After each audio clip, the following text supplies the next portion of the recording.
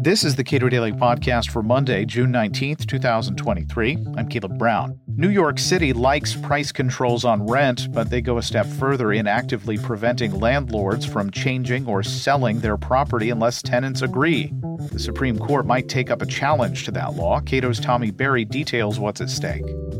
We've known for a long time that rent control is bad economic policy, and for a variety of reasons. And yet a lot of states and cities have persisted, most notably New York City has persisted with a rent control regime that's gone back decades. What does rent control do to both landlords and tenants?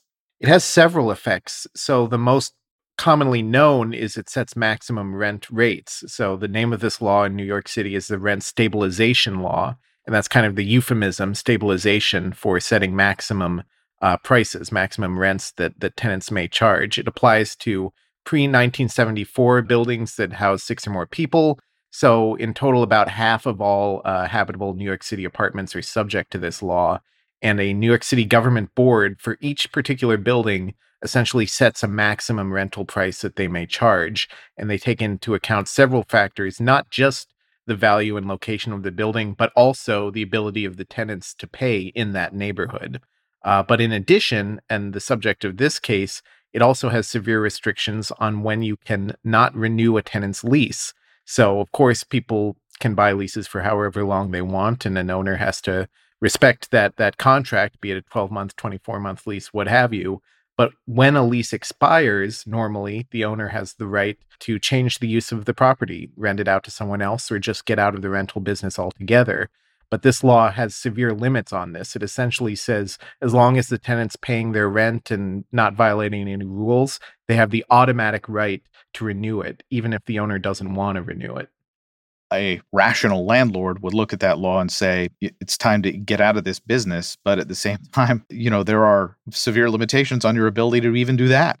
Exactly. If a landlord is essentially prevented, they're not allowed to, for example, change it from rental to business, convert it into office space. And even if they want to switch it to, say, condos, sell instead of rent, they have to have a vote of every tenant, and it has to get more than a 50% vote. If they want to demolish the property, they first have to find equivalent priced space for every single tenant, and often that's just infeasible.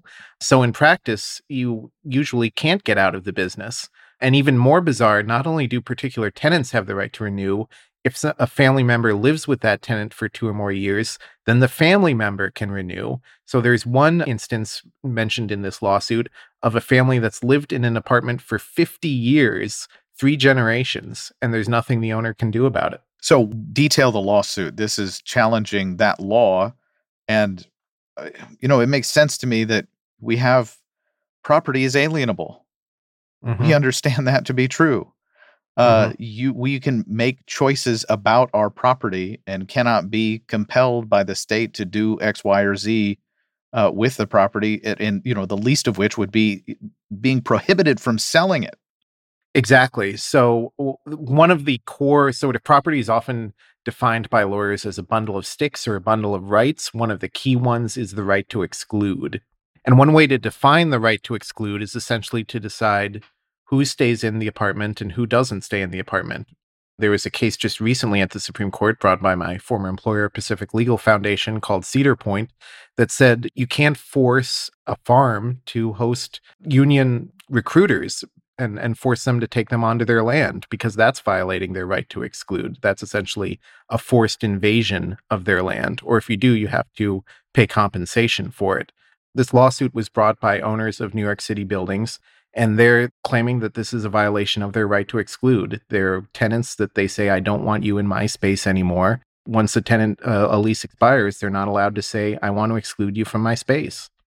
What would this open up if this case is successful? What would this open up? It would seem to challenge a lot of, quite frankly, tenants' rights laws that are on the books in many places. Yes. In particular, it would affect laws that don't just set prices, but that give tenants the right to renew leases at a particular price, or simply the right to renew in general. So this particular challenge essentially says that owners have a right once a contract has expired to decide, even if they don't have a particular reason, to simply decide, I don't want to renew this lease for you anymore. I want to either rent it out to someone else or get out of the rental business. There was in Minnesota, there is a lawsuit challenging a eviction moratorium, kind of similar to the national one issued by the governor there. And the Eighth Circuit, the Court of Appeals that includes Minnesota, in my view, correctly said, yes, you can challenge this under the Constitution. And yes, this is a valid claim that forcing you not to evict someone is taking away your property rights. If the Supreme Court takes this case, and you argue that they should, what do you suspect will happen? If they decide to take this case, the challengers should be very optimistic, especially given the decision in Cedar Point just recently. There were several decisions from a few decades ago in the 70s, 80s, 90s, where the Supreme Court upheld various rent control laws against takings claims, but the court has really shifted to a more protective attitude and a more strict attitude when it comes to takings claims and violations of the right to exclude. So in our amicus brief supporting this petition, we pointed out all of those rent control decisions from the Supreme Court are before Cedar Point, and it's really important for the Supreme Court to reevaluate those in light of Cedar Point and say maybe these aren't consistent with this core right to exclude that we've now established in Cedar Point. Tommy Berry is the editor of the Cato Institute's annual Supreme Court Review. Subscribe to and rate the Cato Daily Podcast and follow us on Twitter @Cato Podcast.